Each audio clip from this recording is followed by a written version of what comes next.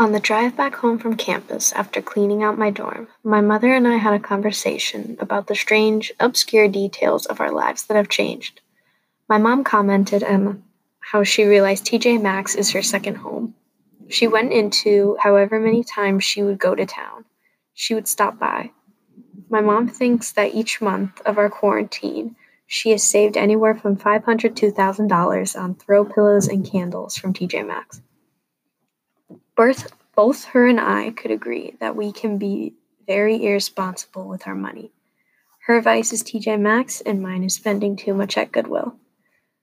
Most people, including myself, have turned to online shopping to avoid boredom.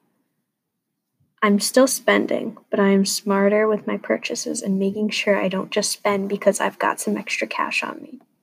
I'm sure that the rest of society feels the same way about their money and are realizing that just because we can buy something doesn't mean we should. Another huge thing that I think everyone has realized is how much of an impact we have on our environment. Everyone has stopped using their cars, and gas emissions have dropped all across the world.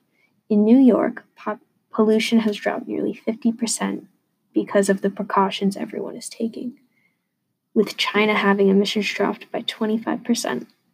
It's unknown if people will continue to stop pollution and if their mindsets have changed, and if our government will put forth more programs to help.